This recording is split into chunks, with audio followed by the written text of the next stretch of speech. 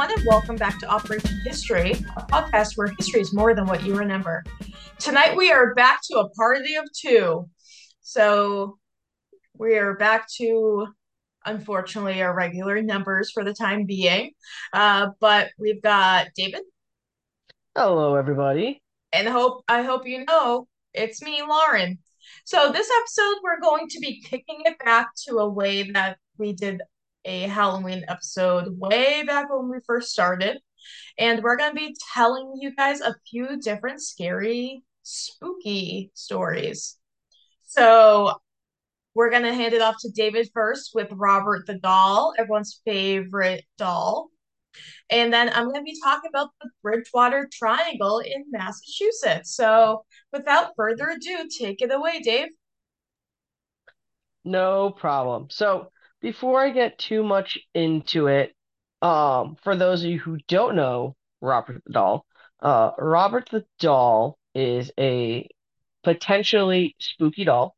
He's been around since 1906, if I remember correctly. He was originally living with Robert Eugene Otto. Now, the doll is Robert, and Eugene is also Robert, but that Robert went by Gene, so there was no confusion between the two. Robert the doll is originally from Germany, from the Stoff clothing company.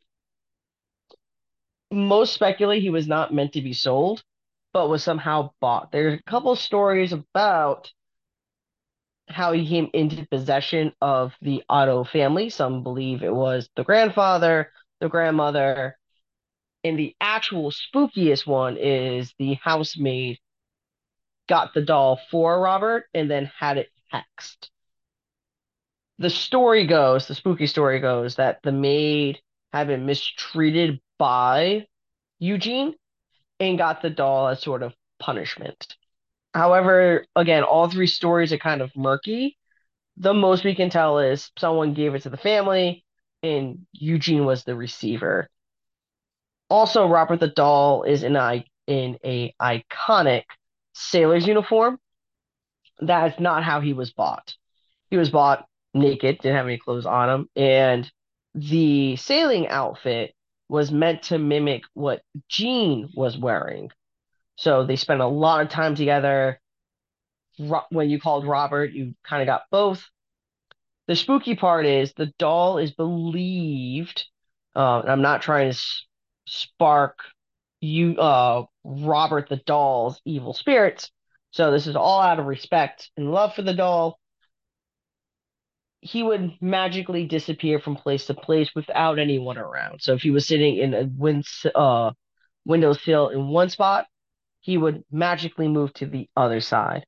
There have been reports of deep voices speaking from a room where it's only the doll.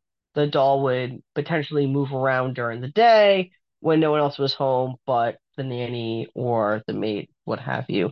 There's a story of a plumber who was also working in the area when the doll was moving from place to place with things being thrown. When Eugene left to go to art school, he didn't take the doll with him, so the doll was locked away for a couple of years.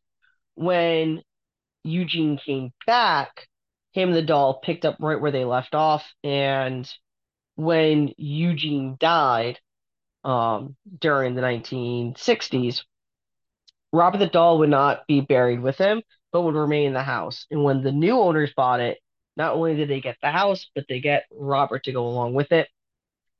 Robert was always being shifty, was always bouncing from place to place. The new owner loved the doll, and after selling the house, kept Robert the doll. She was fascinated by the story of Robert and what have you. Eventually, she did donate it to a museum in Florida.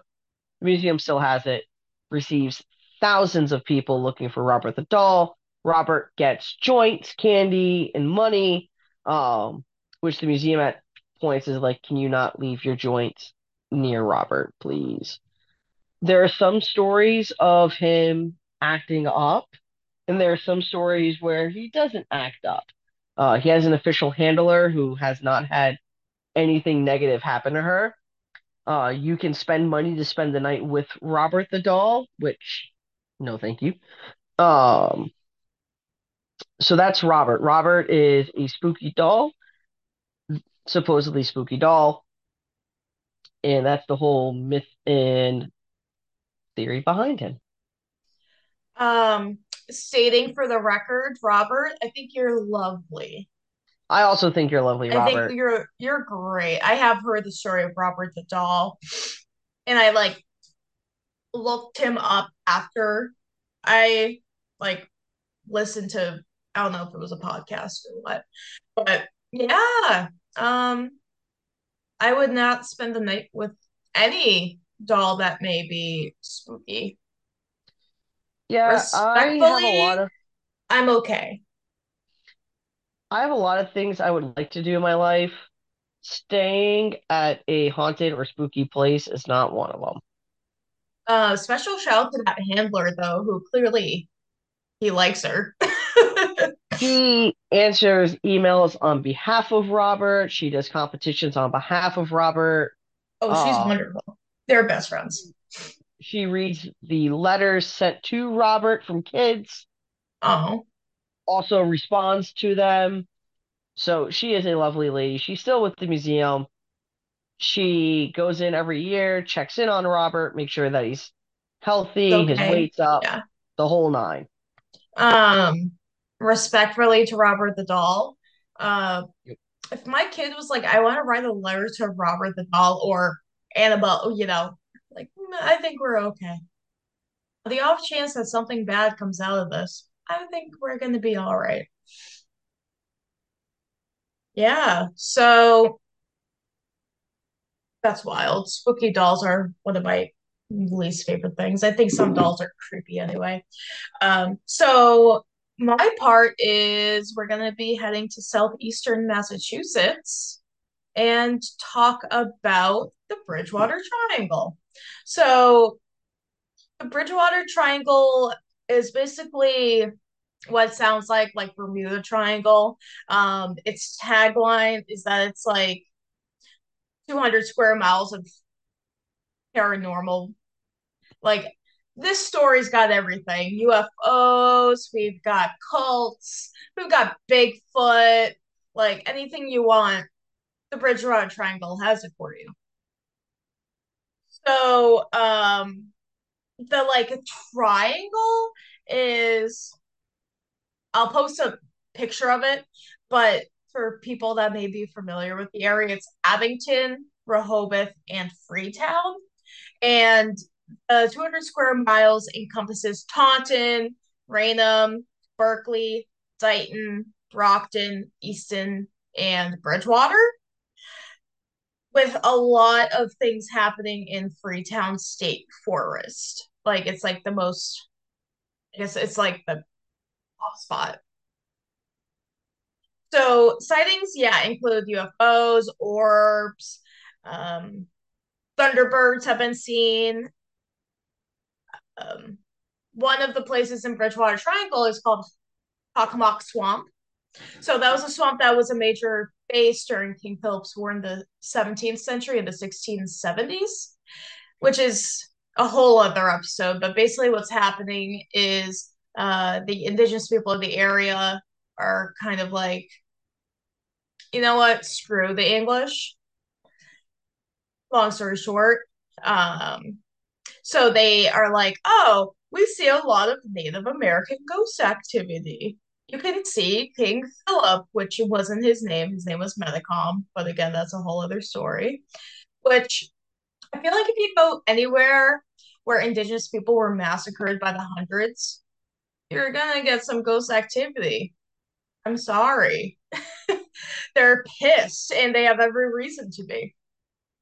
So mostly in the 80s, there were major like calling the police because people thought that they saw Thunderbirds and UFOs. There has been people that are like, yeah, there's a Bigfoot living there. And what's always fun is Hockomock Swamp just has a general high crime rate in general. People go there to do illegal things. So be safe. If you're going to Freetown State Forest, please be safe because like zombies are fun and like haunted cemeteries are fun, I guess. But when people are like doing like satanic activity with like animal sacrifices, you might want to steer clear. And that's what's happening at Freetown State Forest, allegedly. There have been a lot of just signs of like animal sacrifices and just people like not being good people to other people in general. Uh, Another thing that people look for at Bridgewater State or in the Bridgewater Triangle is puck wedgies. So I don't know, David, if you know what those are. I have heard of them. They're little balls of light, aren't they? If I remember correctly. Yeah, they're kind of like so basically they end up being like indigenous folklore that gets gentrified to be like, ooh, spooky. Basically they're like these like little like creatures like that are like meant to like be annoying to humans and from what I understand in indigenous folklore, they're like the kind of annoying, like they'll get you type thing. And of course white people were like, ooh, they're scary, like indigenous things that we can use to scare people. Um, which side note, a Wampanoag person I used to work with me said that he saw one at Burial Hill in Plymouth, which is right across the street from where I work. And I was like, thanks, I'll never go there after sunset because you're not lying to me. Like, you're not saying it to scare like your blonde white coworker who's 20 something. But yeah, so those guys are running around. There's one story that a guy kind of like heard his name being called, and there was like a puckwudgie trying to get him, but his dog wouldn't let him go near him or something. Um, there's a abandoned hospital. I think it used to be an insane asylum in Taunton that's in the Bridgewater Triangle that's super haunted because, of course, um, on Route 44 in Rehoboth, which is in the Bridgewater Triangle, there is a story of a redheaded hitchhiker. So if you stop, he'll get in the back seat. If you don't stop, he will materialize in the back seat, not speaking, but laughing maniacally through your radio. And then when you inevitably like turn around or you pull over, he disappears, which is fun. I believe there's also like an abandoned bride or something. If you pull over and help her, she like either disappears or she look makes it look like you hit her with your car, so that when you pull over, there's nothing there. I'm sure there's a lot of LSD in the Bridgewater Triangle. I'm just hearing completely avoid the state of Massachusetts.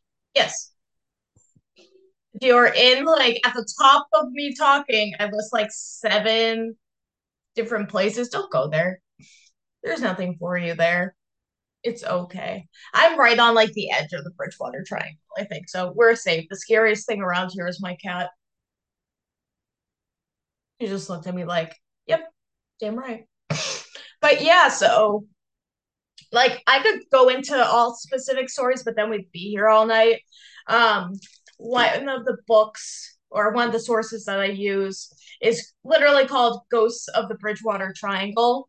And he literally just goes through like ghosts and haunted cemeteries and like hospitals and all of these like creepy things. So if you want to go hitchhiking in southeastern Massachusetts and get either abducted or sacrificed, or see a ghost or Bigfoot or a Thunderbird, then Ghost of the Bridgewater Triangle by Christopher Balanzo is the book for you. Available, I will put it in the show notes.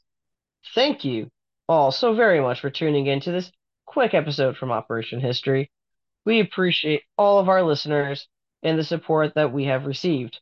Please continue to rate, download, review, and subscribe to the show wherever you get your pods. It's a small and simple thing that you can do to help out the show in a very big way. If you would like to interact with us, there are several ways you can do so.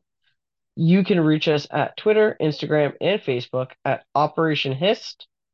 You can also shoot us an email over at operationhistorypodcast@gmail.com, or you can view the website at operationhistorypodcast at wordpress.com. All of our sources and show notes will be in the episode description when it's uploaded with the episode. Thank you all for joining us on this quick episode, and this is Operation History signing off. Do, do, do, do, do, do, do, do, do, do, do, do, do.